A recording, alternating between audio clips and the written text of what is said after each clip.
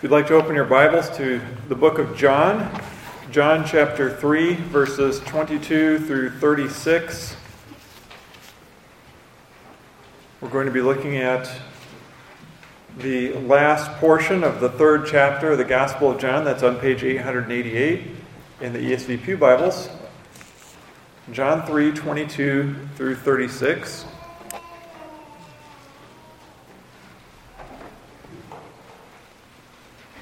And before we go to God's Word, let's go ahead and join in prayer once again. Heavenly Father, we come before you asking for the illuminating power of the Holy Spirit. We want to see what you have to say to us this morning. Father, we come expectantly. We come desiring to hear from you through your word. So, Father, we ask that you would teach us, that you would show us Christ, and that you would draw us closer to you through the power of your Spirit, through these ordinary means of the proclamation of your word. Father, we pray this in Jesus' name. Amen. Tricia was moving out. She had graduated from college. She had landed her first real job, and she was moving out of her parents' house and into her own apartment. And she needed furniture, so she was going to purchase a bed, and she decided to get one of these bed-in-a-box beds. So she ordered it. It arrived on her doorstep. She got home from work. She opened the box, and she found this mattress that was compressed and inside this heavy-gauge plastic. She opened the plastic and immediately heard a rush of air infusing into the mattress as it tried to expand. She laid it out on the floor, and it kind of unfolded, but then slowly stopped expanding, and then finally stood still and wasn't expanding at all. And she was concerned. And so she left it there for an hour, and nothing had changed. She left it there for 2 hours, and nothing had changed. And so she called the customer service line and said, "The bed I took it out, I let it expand, but it's still not fully expanded." And the customer service rep said, "Well, how long have you let it air out?" And she said, "At least 2 hours." And the customer service rep said, "Well, that's normal. That's supposed to be like that. Our mattresses take up to 24 hours before they are fully expanded, and we'd be happy to give you a full refund if that doesn't happen." And sure enough, she went to bed, and in the morning it looked a lot better. She went to work and came home, and it was completely expanded. I wonder if we've ever had an experience like that where something doesn't look right, but then we're told that that's normal. Maybe you've gone into the kitchen, you're trying something new, and you're halfway through, and it looks really soupy, and you begin to doubt yourself. Did I not put in enough flour? Did I put in too much water? And then all of a sudden, in the recipe, it says, at this point, the mixture will look way too wet right now. That's normal. Or maybe you've been out in the garage, and you've been assembling something, you're putting something together, and you're completed the project, but there's this big open area that's not covered, and everything else is covered in panels, and you're concerned. And then all of a sudden, you look at the manual, and it says, "Do not cover this area." That's intentionally designed to be open. I think we've all been there. At first, something seems wrong. It looks off to us, but then later, we're told, no, that's the way it's supposed to be. When we look at John chapter 3 this morning, John the Baptist's disciples saw Jesus and his disciples, and they were baptizing, and they were ministering, and they were gathering followers, and they were concerned. And so they went to John, but he told them, no, that's the way it's supposed to be. That's what I've been saying all along. He must increase, but I must decrease. The application for us this morning is about Jesus increasing. The author of the Gospel of John, John, spends the rest of the passage exalting Jesus. He shows us that Jesus is above all. And so the application question for us this morning as we move towards the end of the message would be this: are we seeing Jesus increase in our lives? Or how are we seeing Jesus increase in our lives, because that's the way it's supposed to be for followers of Jesus Christ. Let's read this passage beginning at verse 22 and ending in 36. After this, Jesus and his disciples went into the Judean countryside and remained there with them and was baptizing. John was also baptizing at Aenon near Salim because water was plentiful there, and people were coming and being baptized, for John had not yet been put in prison. Now a discussion arose between some of John's disciples and a Jew over purification. And they came to John and said to him, Rabbi, he who is with you across the Jordan, to whom you bore witness, look, he is baptizing, and all are going to him. John answered, a person cannot receive even one thing unless it is given him from heaven. You yourselves bear me witness that I said, I am not the Christ, but I have been sent before him. The one who has the bride is the bridegroom. The friend of the bridegroom, who stands and hears him, rejoices greatly at the bridegroom's voice. Therefore, this joy of mine is now complete. He must increase, but I must decrease. He who comes from above is above all. He who is of the earth belongs to the earth and speaks in an earthly way. He who comes from above heaven is above all. He bears witness to what he has seen and heard, yet no one receives his testimony. Whoever receives his testimony sets his seal to this, that God is true. For he whom God has sent utters the words of God, for he gives the Spirit without measure. The Father loves the Son and has given all things into his hand. Whoever believes in the Son has eternal life. Whoever does not obey the Son shall not see life, but the wrath of God remains on him. This passage begins with a description of Jesus and his disciples and John the Baptist and his disciples. Verse 22 says, Jesus and his disciples left Jerusalem and they went out into the Judean countryside, the rural areas, and it says they were baptizing. But we learn later, in just a few verses in the beginning of chapter 4, that Jesus didn't do the baptizing himself. John 4:2 says, Jesus himself did not baptize, but only his disciples. So Jesus and his disciples were in the Judean countryside baptizing. And then we read right after that, John the Baptist was also baptizing. The exact location remains disputed, but it was also somewhere out in the Judean countryside, somewhere where there was a plentiful supply of water. So we have something going on in these first couple of verses. Verses 22 and 24 are there to show us that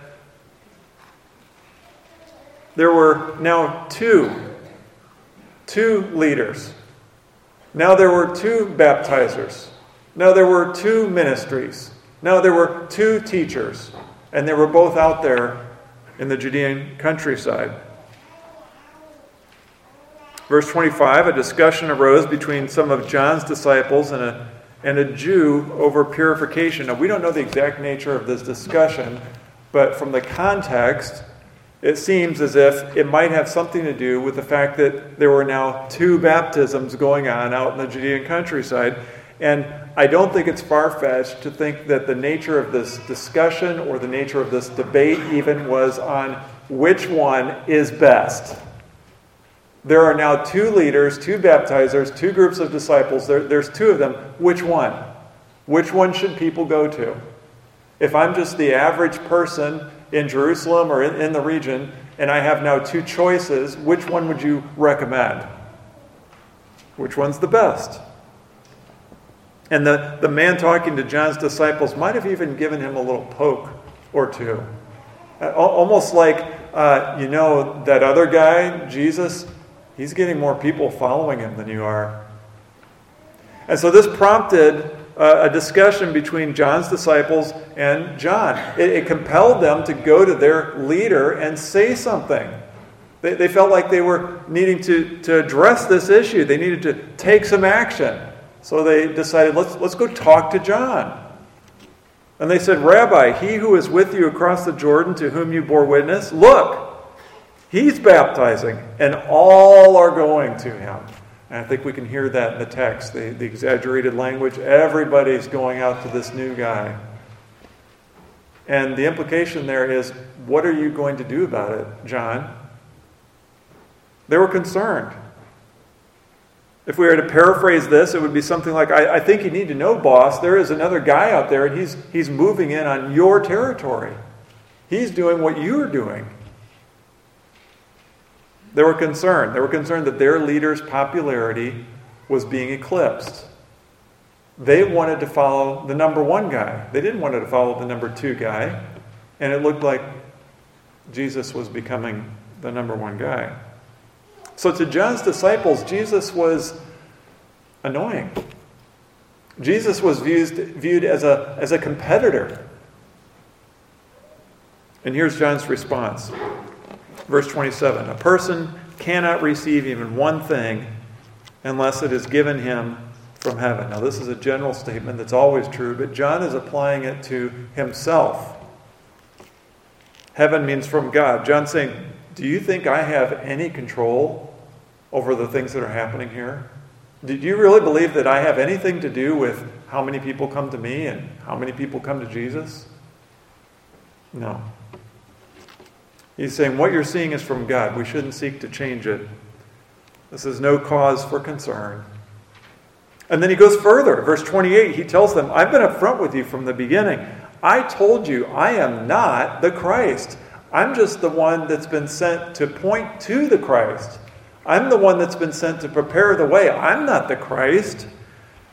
And when you think about it, this really raises some red flags on John's disciples. It makes us wonder, have they been listening to him at all? Because John the Baptist has been consistent from the beginning.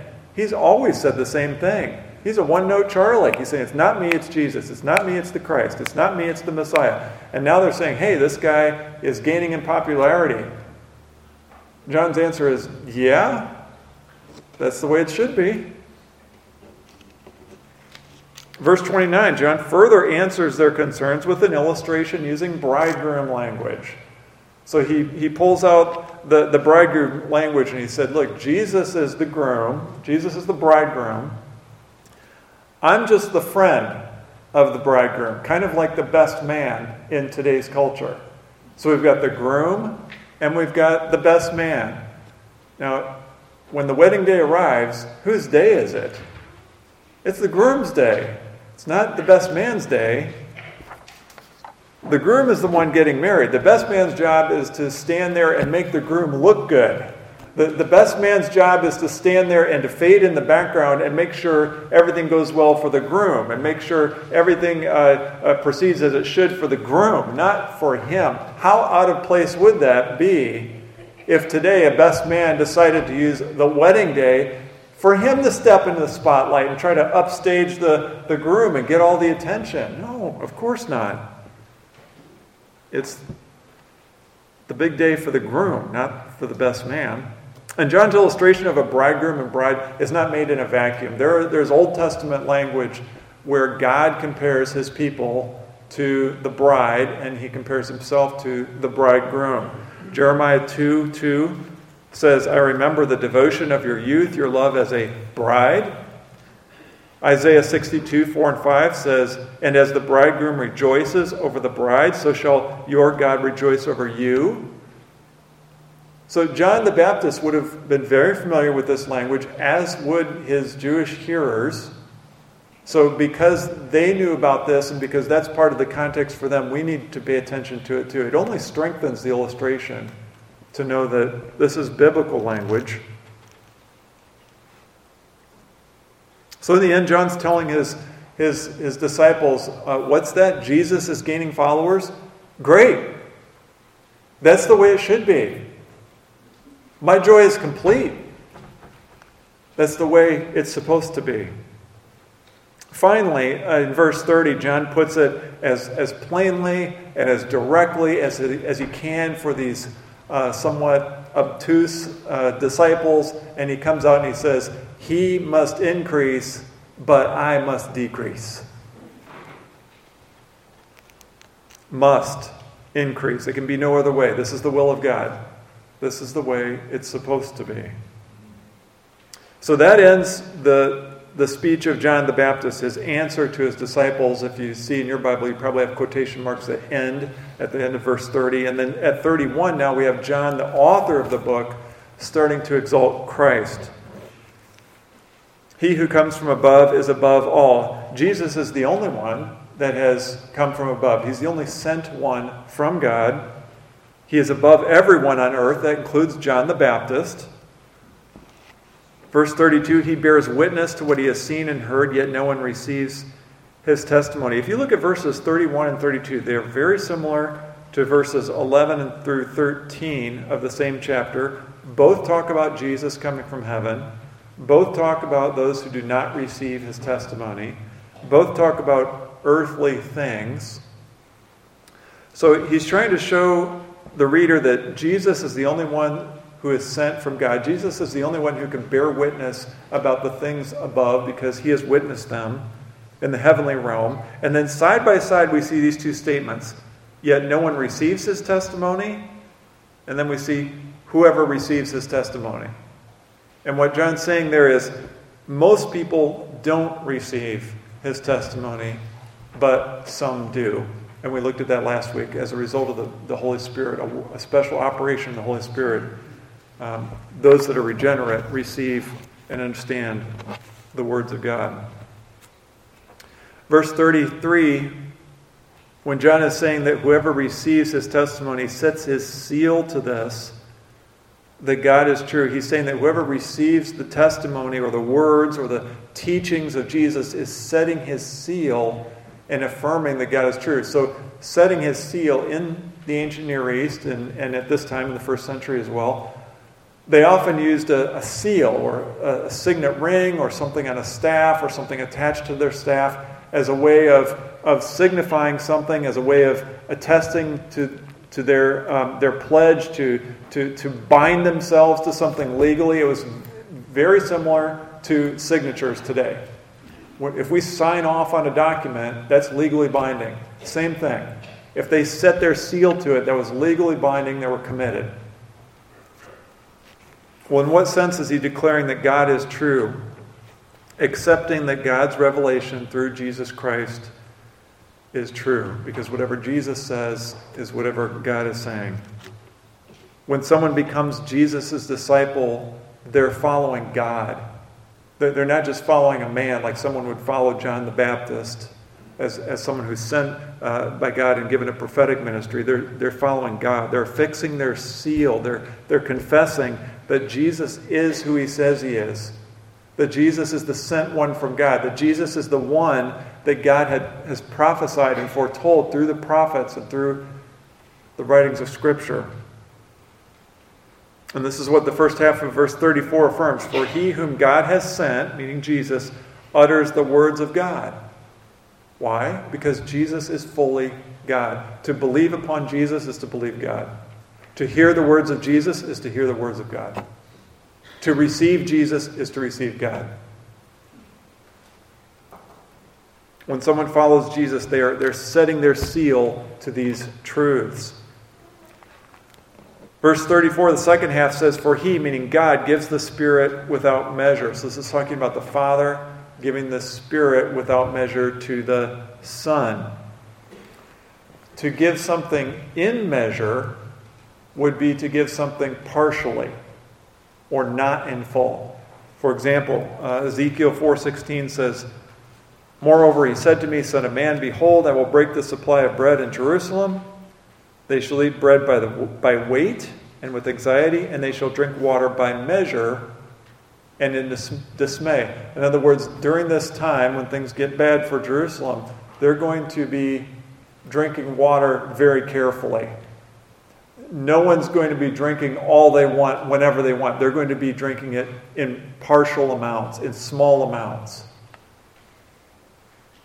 Therefore, to give something without measure is to give it without limit. So John's point here is to show us that Jesus is above everyone else. He's superior to everyone who came before him, everyone who comes after him. He's superior to, and above all to John the Baptist, to Moses, to Abraham, to all the prophets. Because everyone who came before was given Spirit by measure, in part, not in full. And even after Christ, believers are still given the Holy Spirit in measure. 1 Corinthians 13:9 says, "For we know in part, and we prophesy in part." Not in full, in part.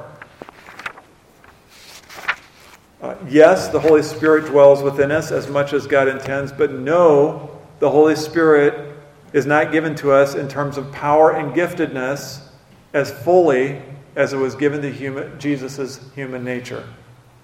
He is above all. That means us, too. Jesus is above us. Jesus in his human nature was given the Holy Spirit without measure, or in full. He was full of the Holy Spirit in a way that no one ever had been or will be. He was anointed with the Holy Spirit in its fullness and to perfection. We're not anointed to perfection. Jesus was. Acts 10:38 says, "How God anointed Jesus of Nazareth with the Holy Spirit and with power. He went about doing good and healing all who were oppressed by the devil, for God was with him." So Jesus in his human nature was given the Spirit without measure. Now, this is where our theology and Christology becomes extremely important. Jesus in his divine nature, remember he was fully God and fully man. In his divine nature, he did not need the Holy Spirit to be given to him because he was always full of the Holy Spirit. God is three persons in one being, and they are indivisible. So Jesus in his divine nature at no time was ever separated from the Trinity or from the Godhead. Verse 35, "There is an eternal, unbroken love between the members of the Godhead. God the Father has given all things to the Son." A couple of verses come to mind. Hebrews 1:3, Jesus upholds the universe by the word of his power. The universe. 1 Peter 3:21, Jesus Christ, who has gone into heaven and is at the right hand of God with angels, authorities, and powers having been subjected to him. So all things have been given to the Son. All power, the power to save, the power to judge, the power to keep those who are his, the power to judge, the power to subjugate all his enemies until they are under his feet. And that's why John can say again in verse 36, "Whoever believes in the Son has eternal life. Whoever does not obey the Son shall not see life, but the wrath of God remains on him." That should sound familiar by now. That verse 36, is very familiar to John 3:15, to John 3:16, to John 3:18. John is just hammering away on belief in the Son results in life. That is the theme of this book series. Belief in Jesus equals life. And he ends with a statement that lets the reader know what will happen to all those who do not turn to Jesus in faith. That's how he concludes the passage. The way it's supposed to be. If we want to summarize this passage, we'd say this. There was a discussion and some concern among John the Baptist's disciples about Jesus' ministry becoming greater than John the Baptist's. John the Baptist corrected his disciples by telling them that Jesus was greater than he was, and that John was joyful that Jesus was gaining followers. John said of Jesus, "He must increase, but I must decrease." John the author emphasizes the superiority of Jesus over all others, his inseparable connection to the Father, and he concludes by stating the importance of belief in Jesus. As we move to application, we're going to focus on two areas specifically. And one, again, is going to come back to the theme of this book, and that is belief in Jesus. I want us to carefully consider that last verse. It's been repeated in the last couple of chapters. "Whoever believes in the Son has eternal life, and whoever does not obey the Son shall not see life, but the wrath of God remains on him." If you've been around the church for very long, or if you've been running around in Christian circles very long, you've probably heard someone say if you have a new believer or someone who's interested in Christianity, have them start in the book of John. If you're looking for a place to start in the Bible, rather than going at the beginning, there's nothing wrong with that. There's nothing wrong with starting in Genesis and plowing through, but you might want to have them start in the book of John. Why is that? Verse 36.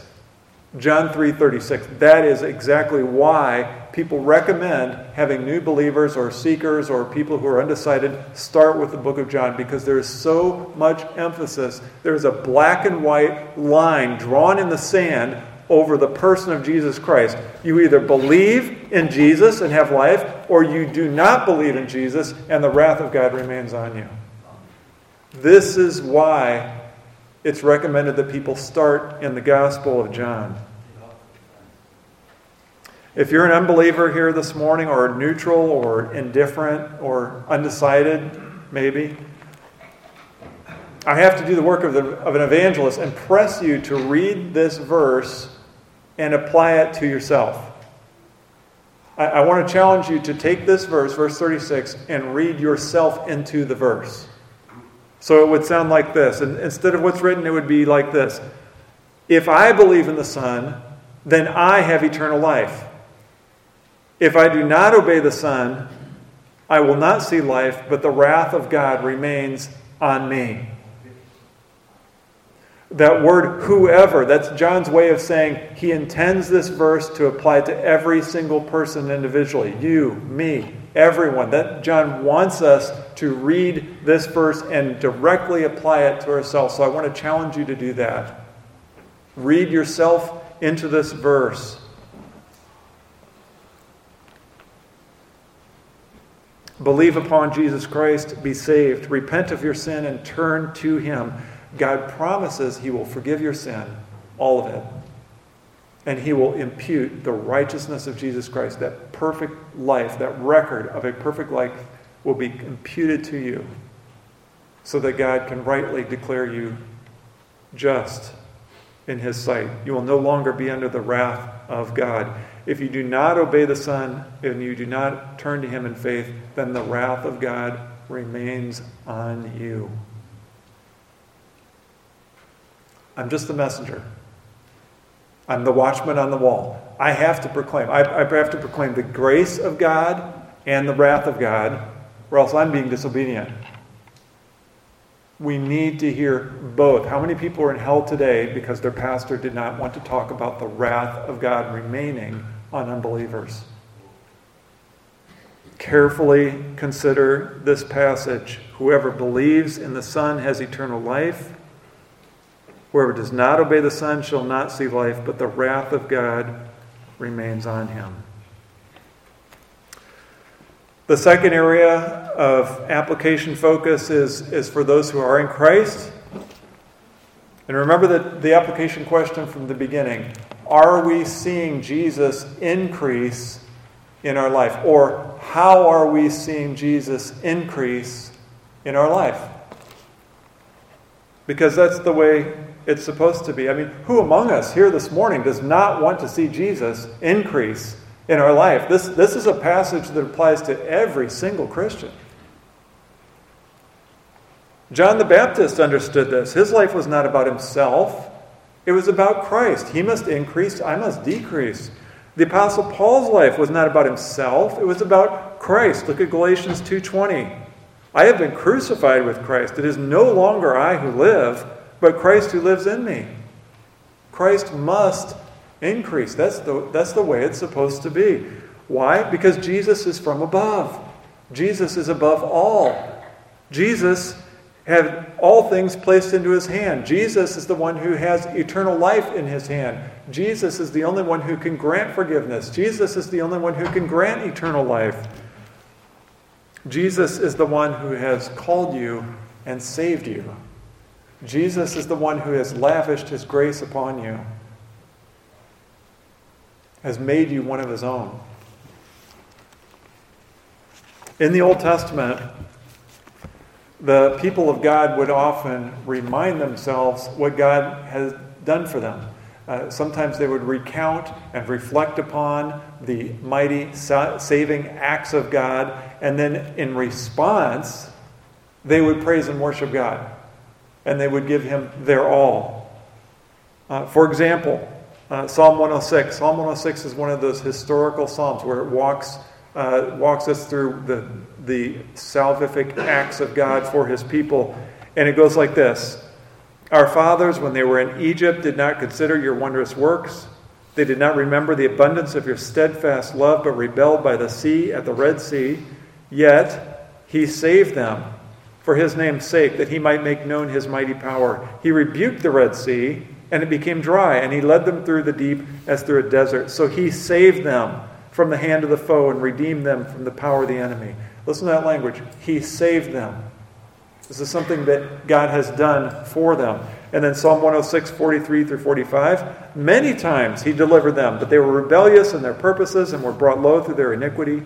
Nevertheless, he looked upon their distress when he heard their cry. For their sake he remembered his covenant and relented according to the abundance of his steadfast love. So it's not just once. God remained faithful to his covenant relationship with them.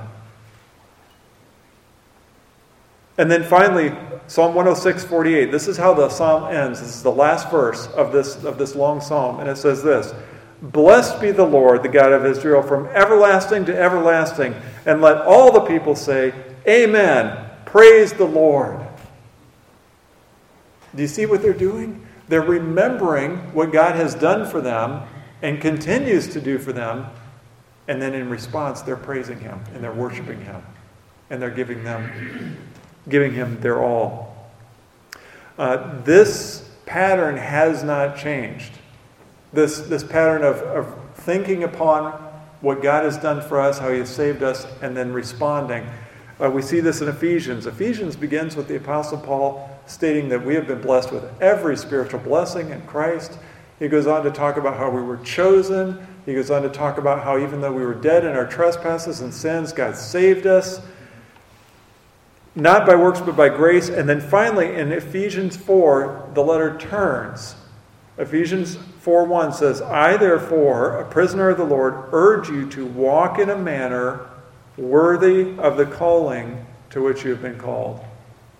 Do you see the same dynamics happening in the New Testament? This is what God has done for you. Therefore, walk before him in response to his grace. And in response to what he has done for you. This is why Jesus must increase and we must decrease. It's the way it's supposed to be. He's called us, he's saved us, he's blessed us, he's set his covenantal love upon us, he's given us his church. He's shown us grace, mercy, forgiveness. What is our response? That we should increase and Jesus should decrease? May it never be. No. Jesus must increase. We must decrease. That's our response. It's not a matter of doing. It is a heart response to what he has already done for us. The Lord of the Rings is an epic fantasy book written by J.R.R. Tolkien in the middle of the 20th century.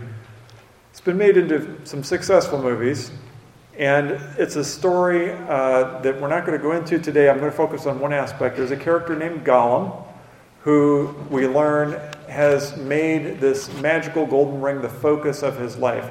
He calls it his precious. And it becomes clear throughout the movie that this thing that he is fixated upon and that he desires more than anything else is more important to him than his friends, than his family, than his own home, than any other possession, his own health. And even, as we learn to the end of the movie, it's more important to him than his own life. And towards the end of the movie, has this thing that he desires so much within grasp, and he finally takes it. He's struggling with another character. He takes it by violence, and he has it. And they happen to be inside this active volcano on a high rocky ledge with a river of molten lava down below. And as he grabs it, it falls off the edge, and it cuts to slow-mo at this point. And here is this character cradling the thing that he loves the most, and he has this serene, peaceful look of contentment and happiness and joy on his face because he finally has the thing that he wants more than anything else as he falls to his death and is destroyed. He finally has his precious. When we think about that story, the question we need to ask ourselves is, what is precious to us? What is the thing that we want more than anything else? What do other people know is important to us? What do we make time for in our schedule? What do we make sure we get? What do we spend time appreciating more than anything else? Is it Jesus? Or is it something else? Is Jesus becoming more precious to you every day, or is it something else? If we had to look in the mirror and be honest with ourselves in our own heart, what is it? What would make our joy complete? Like John the Baptist said, his joy is now complete. What would make our joy complete? If we had Jesus completely and in full, or if we had something else completely and in full to perfection, what would it be? Is your life more about God, or is your life more about you?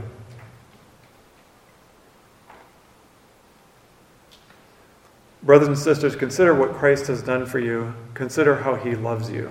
Consider how he has been gracious towards you, despite your sin, despite your rebellion, even after you've been in Christ. Despite that, he loves you.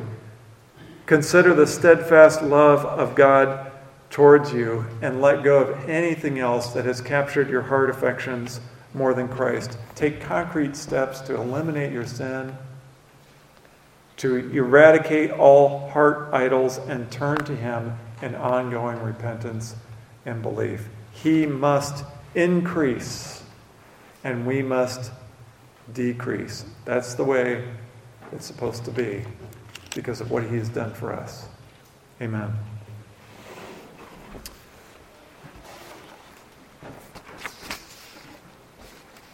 Heavenly Father, we thank you for the sending of your Son.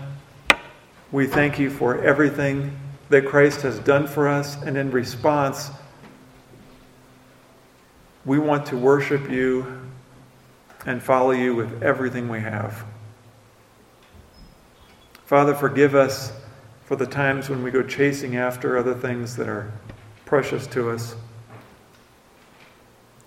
Instead, turn our heart affection towards our Savior. Let us think upon and meditate upon and dwell upon the richness of Jesus Christ and his grace and his mercy and his love for us. We pray these things in Jesus' name. Amen.